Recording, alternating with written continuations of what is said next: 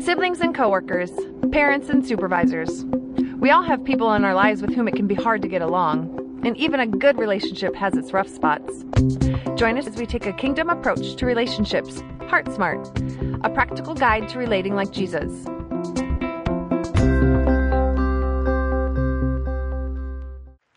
How you guys doing tonight, this afternoon? You feeling all right? Luckies. Gall. Because I feel like I got the crud the last couple of days.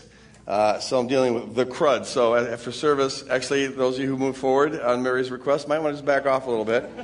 And if we greet after service, it's going to be with a fist bump.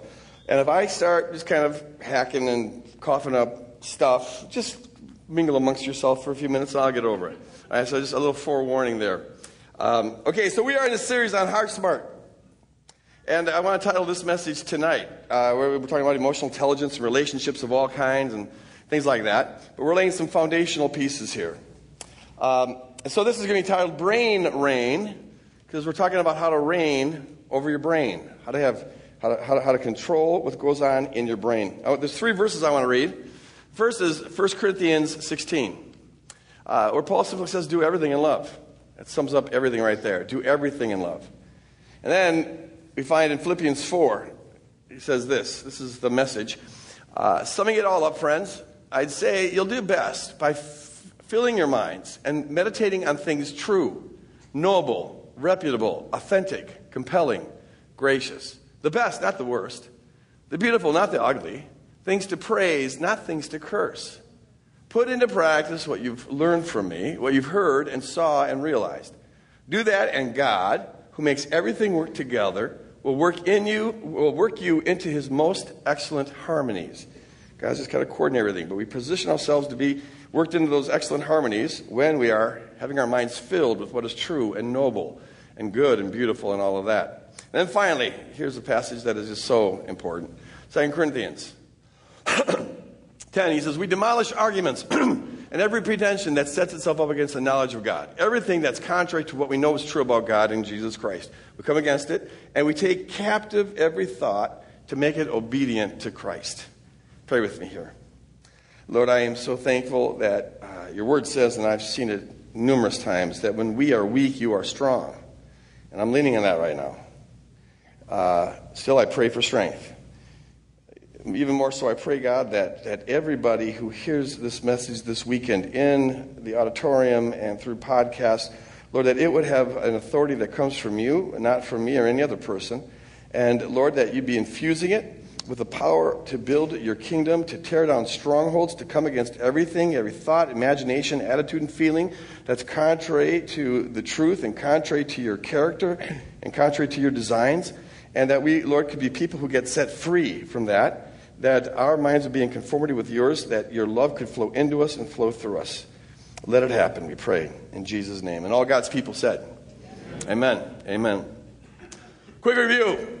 We saw last week that love in the Bible is defined, the kind of love that kingdom people are supposed to have anyways, is defined by pointing us to the cross. Here's how we know what love is. 1 John 3:16 says, Jesus Christ laid down his life for us, and so also we should lay down our life for one another.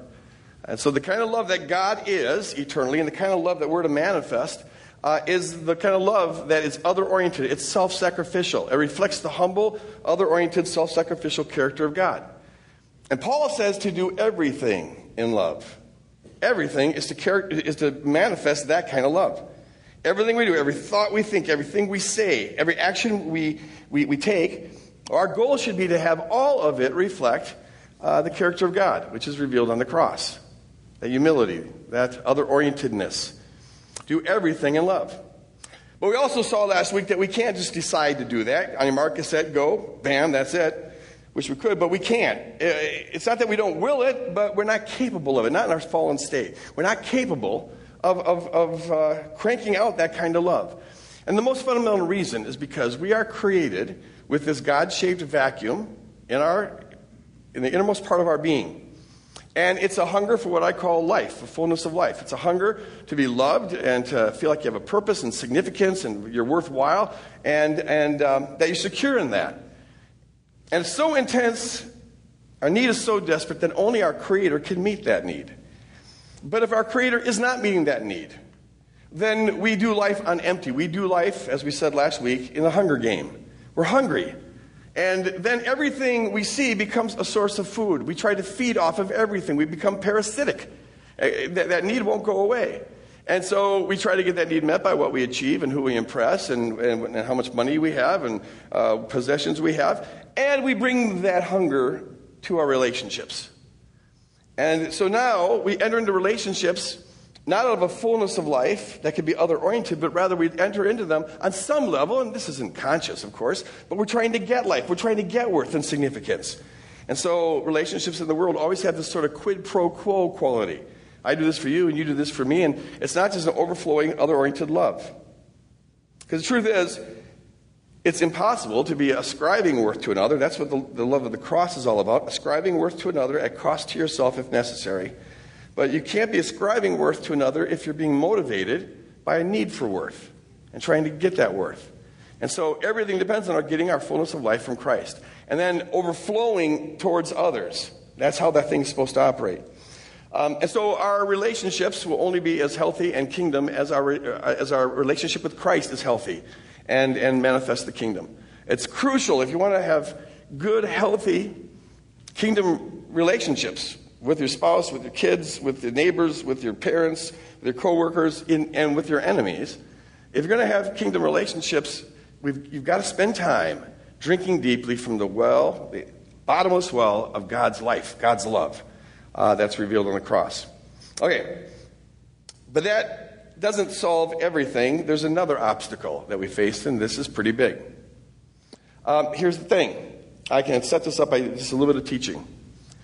We are body, soul, and spirit. According to Scripture, there's 3 dimensions to us. And it's not 3 separate things. It's 3 dimensions of one thing, but they are distinct. And so the spirit is our innermost being. That's where the hunger is located. And that hunger drives almost all human behavior. That's our innermost essence. All right? Then our soul, this is the Greek term suke. We get the word psyche from it. And it refers to our thoughts and feelings, our personality. It's our experienced identity. It's what we're aware of. All right? So that's how we experience ourselves. We're deeper than that because we have this essence down here. But that's what we identify as ourself. And then, of course, we have our bodies. And this is our place in the world. This is the means by which we interact with others in some physical environment. And what we do with our body always expresses what's going on in our spirit and our mind. Now, in God's design, and this illustrates kind of how it works, they're not that separate, but this is just an illustration. The way it's supposed to work is that God pours out His fullness of life and love into our spirit, which goes to our soul, which goes through our bodies, and then goes out there and apparently electrifies people. I don't know. They're doing something there. Either that, they got some kind of spiked hair going on. I don't know. But those people there, they're just being so blessed, they're dancing, I guess. And that's how it's supposed to work. You can think of it like 3 cylinders, and if they're open, there's a flow that goes there. And so when we are in congruity, body, soul, and spirit, when we have alignment with God and His purposes and with truth, then that life can flow into us and flow through us. And now we can do everything in love. Now we're not operating out of hunger. We're operating out of fullness. But if a person's spirit isn't yielded to God, and this is where the ultimate decision is made. Either you're going to live a self-centered life, be a self-centered person, or you'll be an other-oriented person, a God-centered person. And that's just a matter, at the core of our being, submitting. But if a person is not submitted, well, the fullness of life gets blocked. It's a cork in the funnel, if you will. The life of God can't flow. But it can happen that you are submitted to God in the core of your being. Your ultimate heart's desire is to be a person who's centered on God, and yet the life of God is still blocked because you got a messed up brain. And in this fallen world, we all have, to some degree, a messed up brain. There's soul damage to the degree that we believe lies about God, lies about ourselves, lies about others. To the degree that our thoughts, our attitudes, and disposition aren't in alignment with God and with what is true, with how we're designed. It's a cork in the funnel. The life can't get through. And so at the core of your being, you're open to God and hungry for God, but you don't experience that because it's getting blocked. It's getting blocked. And this is why brain discipleship is so very, very important. See, here's the thing. The minute we surrender to Christ and trust Him and commit to living trustworthy in relationship with Him, the moment that happens, our spirit is regenerate. The core of your being is changed. And so all the things the Bible says is true about us are true about us at that level. You're a new creature in Christ Jesus, blessed with every spiritual blessing, seated with Him in heavenly places, holy and blameless, and all the rest. You've got Abba's DNA in you now. All right? Your essence is changed. But that doesn't automatically happen for our mind, as we all know. It'd be nice if it did, but God empowers us to take authority over that. And we can't do it without the help of the Spirit, but the Spirit's not going to do it for us. And so Paul tells us to take every thought captive. That's on us. Take every thought captive. Be aware of what you're thinking. And he tells us how we're to think. Whatever things are noble, whatever things are true, think on those things, focus on those things, fill your mind with those things. We're empowered to do that. We have authority over our think. We are called to and are responsible to reign over our brain. As Christ reigns over us, we reign over our brain. Most people don't do this or not aware of this. They just do the autopilot that they inherited from this fallen world. Things that was said to them, things they concluded, experience they had. It just goes on autopilot, and they're really destined by that stuff. Our brains go on autopilot until we change them, but we have the authority to change them. And so Paul says, fill your mind with what is true. That means you're going to be pushing out everything that's not true. Fill your mind with what is noble. That means you're going to be pushing out all that is degrading. Fill your mind. Choose to fill your mind with all that's beautiful. That means you're going to be pushing out everything that's ugly. Choose to fill your mind with what's authentic. That means you're going to be pushing out everything that's dishonest. Choose to fill your mind with all that's praiseworthy. That means you're going to be pushing out all that's not praiseworthy. He says, fill your mind with what is gracious. That means you'll be pushing out all judgments on people. And see, when we do that, to the degree that we do that, now the soul is an open cylinder through which the life of God can begin to flow. And now the cycle gets going. Whole lot hangs on this. In fact, this is really, I think, the linchpin of everything. If the mind is not brought under the authority of Christ, well, everything else that is brought under the authority is just going to be covering up wounds, and it's not going to come from the inside out. And so this is really the first and most foundational act of discipleship. Take authority over the 3.5 pounds of noodles between your ears. Oh, when I was thinking about this message, I thought to myself, who is the person that I know that I think has the most knowledge about how the brain works? Excuse me. That was pleasant, wasn't it? Delightful. Who is it that knows the most about the brain and emotional intelligence and relationships that I know? And Sue Krautkramer came immediately to mind. I've known this woman for 15 years or something. We go back a ways. We're both kind of, well, you're getting older. I'm getting younger all the time. But Sue is just a gem of a person. She's wild and witty and wonderful and super smart and super godly and super successful, but also super humble. And she does this kind of teaching for a living. It goes to companies and consults with emotional intelligence sort of stuff. So would you give a warm Woodland Hills welcome to Sue Krautkramer? Thank you. Thanks. It's great to be here this morning. And I'm going to start with a question. I'm going to get you involved right away. I'm going to ask you to raise your hand if it's true of you. How many of you would say that you start most average days in your life with good intent? You have good positive intent when you start your day. Excellent. Good. Yeah, of course we do. We start our days and we're thinking, I am going to demonstrate Christ-like love today. I'm going to stay connected to God. I'm going to remain positive today. You may even be thinking on my good intentions is getting my to-do list done. If you have really good intentions today, you might be thinking, I'm even going to exercise and eat right. So, I have a second question for you.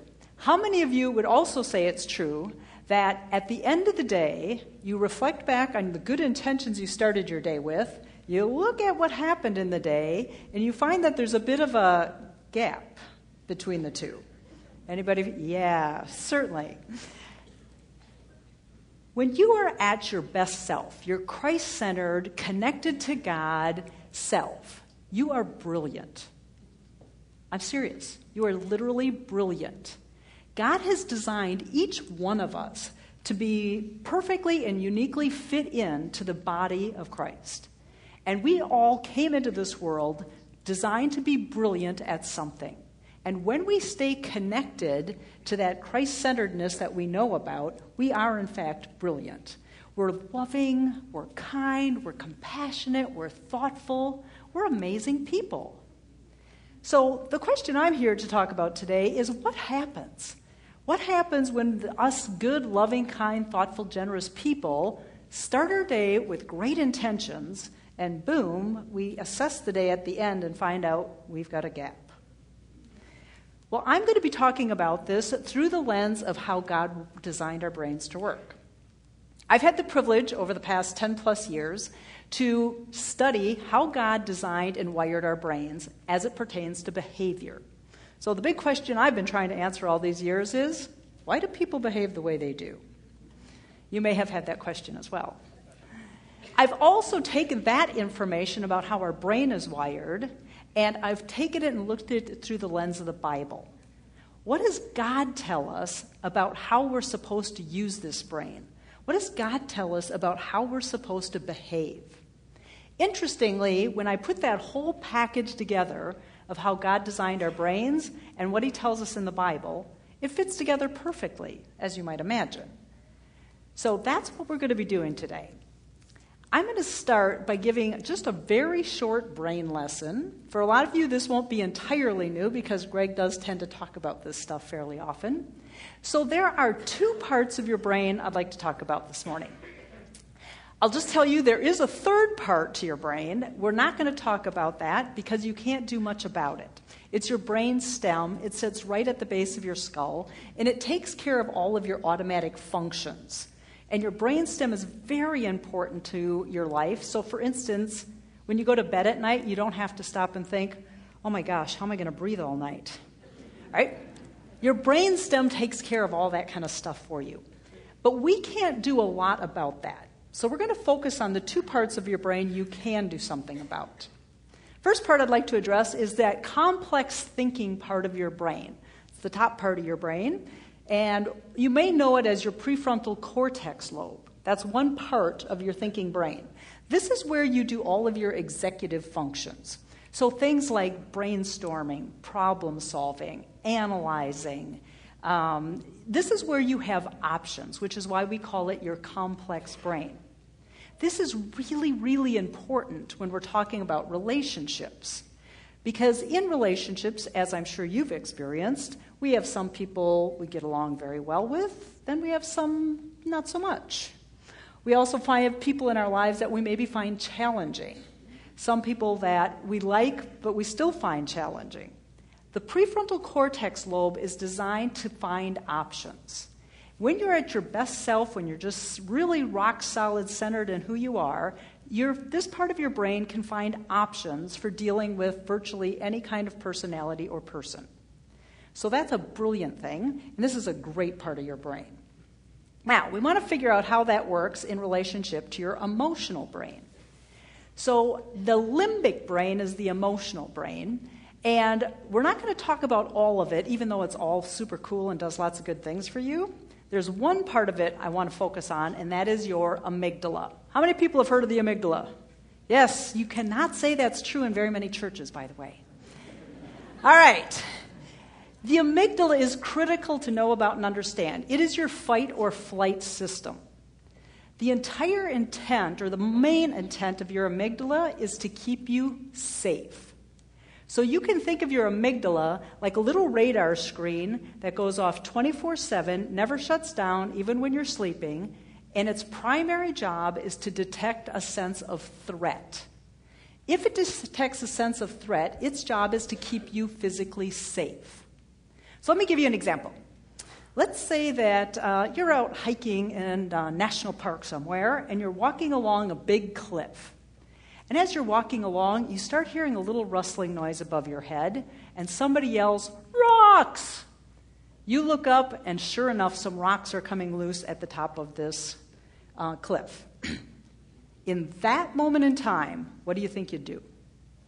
Run, jump, do something, right? You'd be out of there.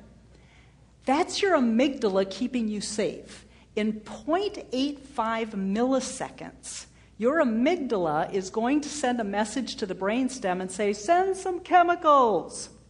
It's going to flood your body with chemicals and put you in a fight or flight state. Because there's a rock falling on your head, it's going to put you into a flight state because you're going to want to get out of the way. Now, this is a fantastic thing when you have a rock falling on your head, right? The other thing is, it's 100 times faster than your thinking brain is, because it's got to be on top of everything to keep you physically safe. So how the amygdala works as a whole, little radar screen, detecting sense of threat, rocks, that's a threat, pumps chemicals into your system. Those chemicals give you superhuman strength for a short period of time. That's what it's designed to do, so that you can either fight like a warrior or run like the wind. Now, I'm sure all of you have seen some kind of TV program where somebody lifted up a car or moved a tree off a loved one or something. You might be thinking, yeah, really? Seriously? That can't happen. It actually can. God designed us so when these chemicals pump into our system, we literally do have superhuman strength where we could lift a car or jump out of the way of a rock. This is another piece that goes into play, though, is it does affect your thinking brain. Because if you stop and think about it, you look up, rocks are about to fall on your head. Do you need any complex thought at this particular moment in time? Yeah, you really don't. In fact, it would be detrimental to you if you did have complex thought. Because remember, this part of your brain wants to create options. So your very smart neocortex is going to be going, well, let's stop and think about this for a minute. Think the rock's really going to hit me? It could bounce. So what happens, your very smart amygdala dumps these chemicals into your system. It sends some cortisol, which is one of the chemicals it's dropping in your system, up to this prefrontal cortex lobe and says, prefrontal cortex lobe, love you, mean it, we need you a lot, but right this second, we do not need you in play. The cortisol literally turns off your ability to have complex thought in this moment in time. We call this an amygdala or an emotional hijack. What's going on is the emotional part of your brain is literally hijacking your thinking brain and your physical body so that you can either fight like a warrior, pick up a car, or run like the wind, get away from a rock. So this, would you agree, is a brilliant system? Isn't that great? Thank you, God. We would probably all be dead by now if we didn't have our amygdala. And then we'd never get to use our very smart prefrontal cortex lobe again. Well, this is all fine, well, and good until we find out that the amygdala isn't all that discerning. It doesn't necessarily discern the difference between physical danger and social emotional danger. So what that means, social emotional danger looks more like somebody's criticizing you. Somebody's doing something that's very unfair. Somebody's putting you down or embarrassing you or questioning your decisions. All of those things that happen to us in day-to-day life can cause us to start flooding chemicals into our system and put us into a fight-or-flight mode. So, I want to see if any of these things have ever happened to you. They have happened to me, I'll admit it, but let's see if they've happened to you. Have you ever been in a situation where you mentally froze, could not think of the right thing to say, and then 20 minutes later, all the right answers came flying back to you? Yeah? Maybe you had to meet with somebody who you find a little bit challenging, somebody who's conflict in life, and you're just steeling yourself and saying, I am not going to get defensive, I'm not going to get defensive. You walk in, 10 minutes into the conversation, boom. Yeah, we've all done that. Guess what? That's your amygdala too. So that same amygdala that helps you jump out of the way of the rock is that same amygdala that when you're face-to-face and in relationship with people might actually send some chemicals into your system and put you back into a fight-or-flight mode. Just so you know, once you dump a bunch of chemicals into your system, they can stay in your system for up to 20 minutes, turning off your thinking brain. 20 minutes is a long time to continue talking without thought.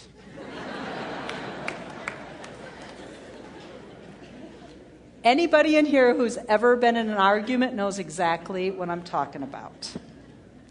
So what happens? Chemicals drop in. It was designed originally to fight like a warrior, pick up a car, or run like the wind, get away from a rock. We have choice in this process in terms of what happens with these chemicals and what we do with our thinking brain to override it. But if we don't, if we let ourselves be triggered by the social emotional danger of being criticized or whatever, we are going to put the chemicals into our system and our system will respond. Because we're not using it up, it's going to do something else. And if you think about it, you probably already know what happens. And you can start looking for this after today. When somebody starts to be triggered, first of all, you're probably going to notice that their color changes. They get flush. You're also going to notice that if they go into flight mode, we naturally puff our body up. We may not even know we're doing it. We'll usually pull back our shoulders. We almost always will clench our fists. Our voice will get more aggressive and we'll start raising it. The other thing that's going on in your brain, we're shutting off all the complex thought. The only thought your brain has left right now is, I want to survive. I want to be safe. And what that means is I'm going to narrow all the options I had in my brain down to one, which is focusing in on my danger, and I am thinking, I am going to take you down. You know what I'm talking about, don't you? You've done it.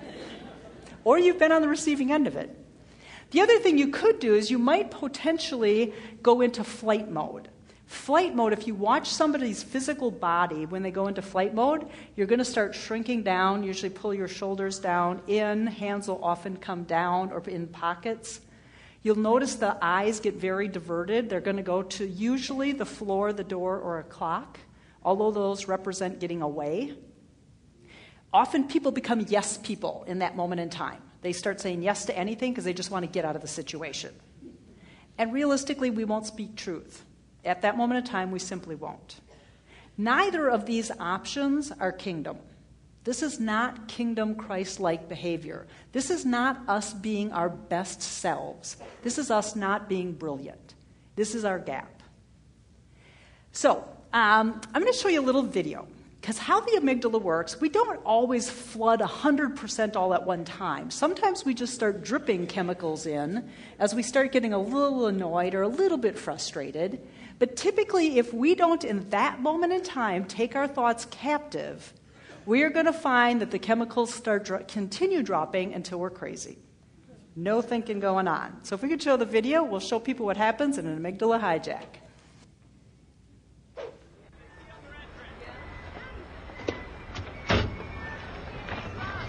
Excuse me.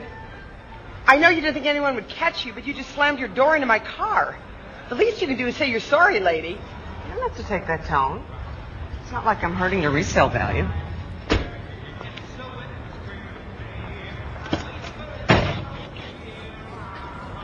I'm sorry. See? Like that.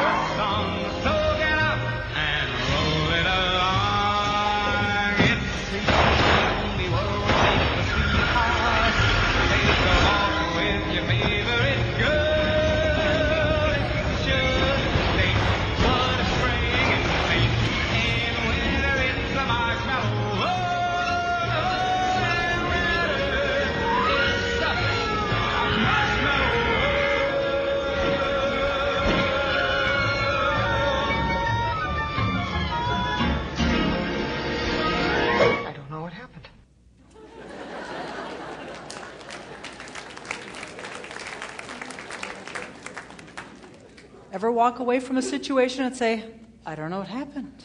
I just got crazy. I don't know what happened. That's your amygdala. Now, this is a pretty extreme example, and it's in a car. But I'm guessing some of you have experienced things like this in your life. It started out a small comment, and then it turned into an argument, and then it turned into complete nuttiness, and 4 years later, you're no longer talking to this person. That's nuttiness, and sometimes we look back and go, I don't even know how it happened. So, clearly, we need to look at the rest of the story here, because we've got this amazing amygdala God gave us to keep us safe, but he also gave us a very smart thinking brain that we need to use effectively to figure out how to override that amygdala when we are not in physical danger. You're not going to be able to override it if you're in physical danger. You can override it if you are in social emotional danger.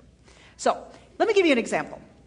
I've actually had people say to me, well, am I not then justified in being a maniac? God made me this way.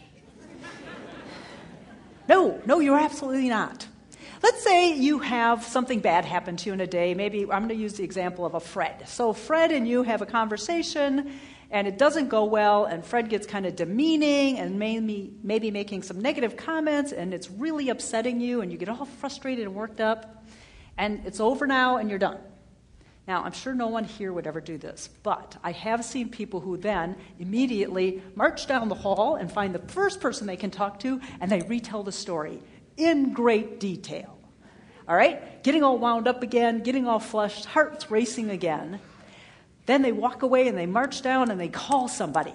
And then they go find somebody else, and they are going on and on, spending their day talking about this horrible thing that Fred did. Well, guess what? Your amygdala doesn't think. It doesn't do rational thought.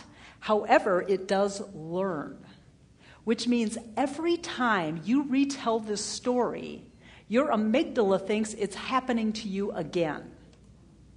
Every time it thinks it's happening to you again, it's building a neural net structure in your brain saying, Fred does this all the time. Right? You had something happen once, and you retold the story 10 times, so your amygdala is now constantly on high alert for Fred, because Fred does this to you all the time. That is a choice you are making. There are different, even if Fred is a jerk, there are choices you have. In this case, when you go and talk about it, you're giving Fred the power of stealing your joy in life.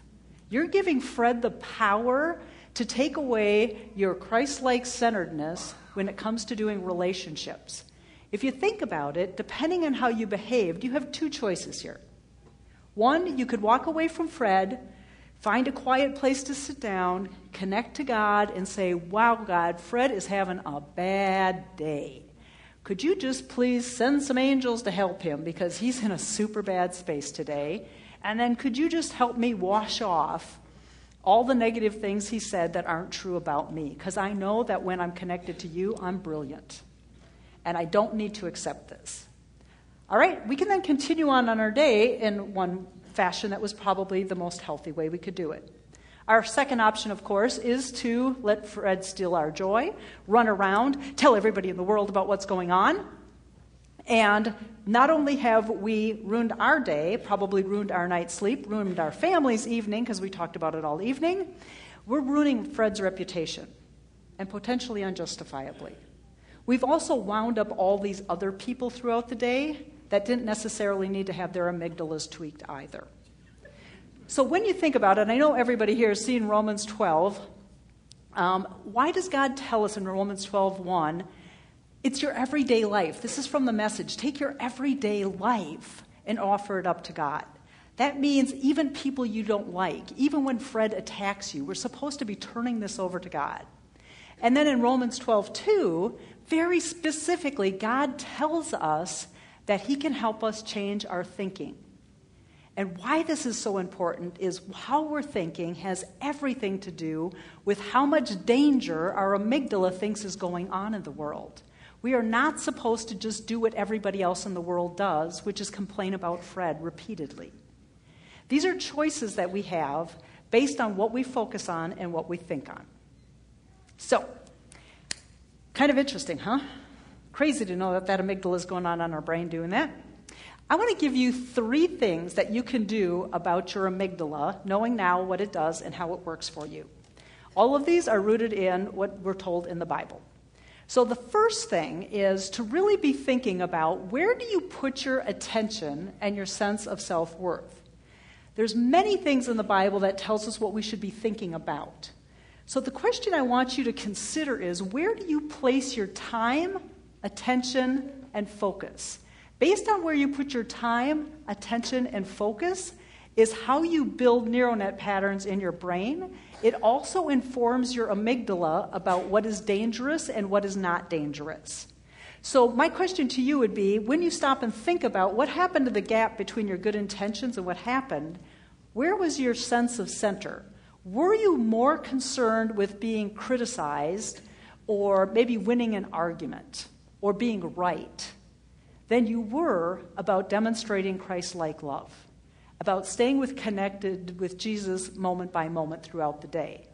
Where you put your time, attention, and focus is going to inform your brain about what you should respond to. So number 1, think about what you're thinking about.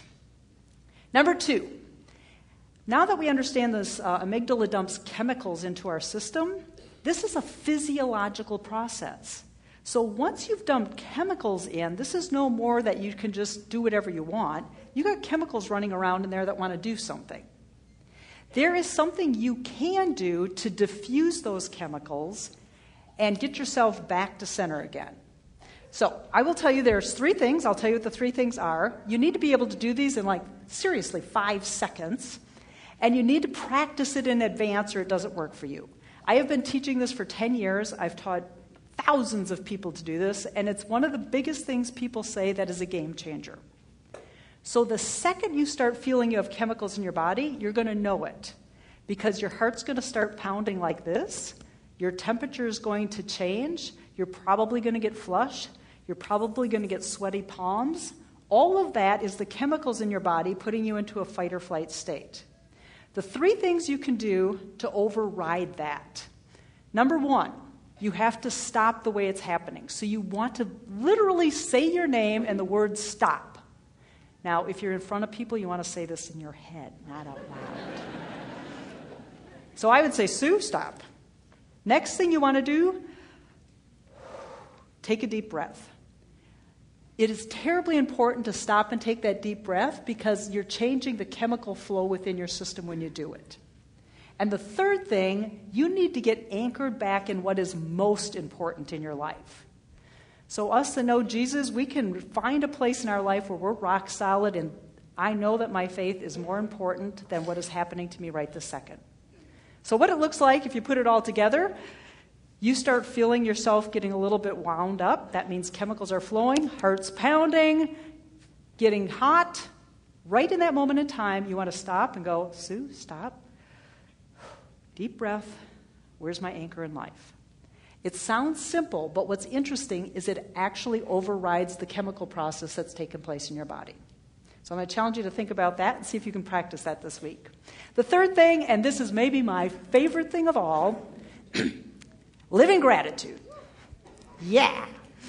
The Bible's full of gratitude, right? Here's the interesting thing when you put it with your brain.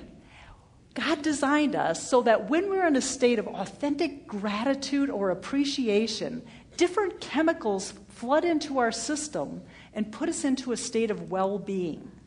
Part of what happens when we're in a state of well-being is it opens that prefrontal cortex lobe back up to start being able to find options. Your emotional brain doesn't do fear and gratitude simultaneously. If you're finding yourself starting to be in a state of fear, can you use the smart thinking part of your brain to get back into gratitude?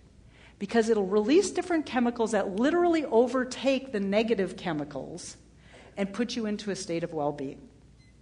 Is that cool or what? That's why we need our moment-to-moment, day-to-day relationship with Jesus. This can't be I do it in the morning, I have my quiet time, and I hit the road. We have to stay connected with Jesus moment by moment, day by day, so that we can constantly access that pure, love of Christ within us that gives us the peace that we need to override the amygdala that wants to save us from a rock falling on our head.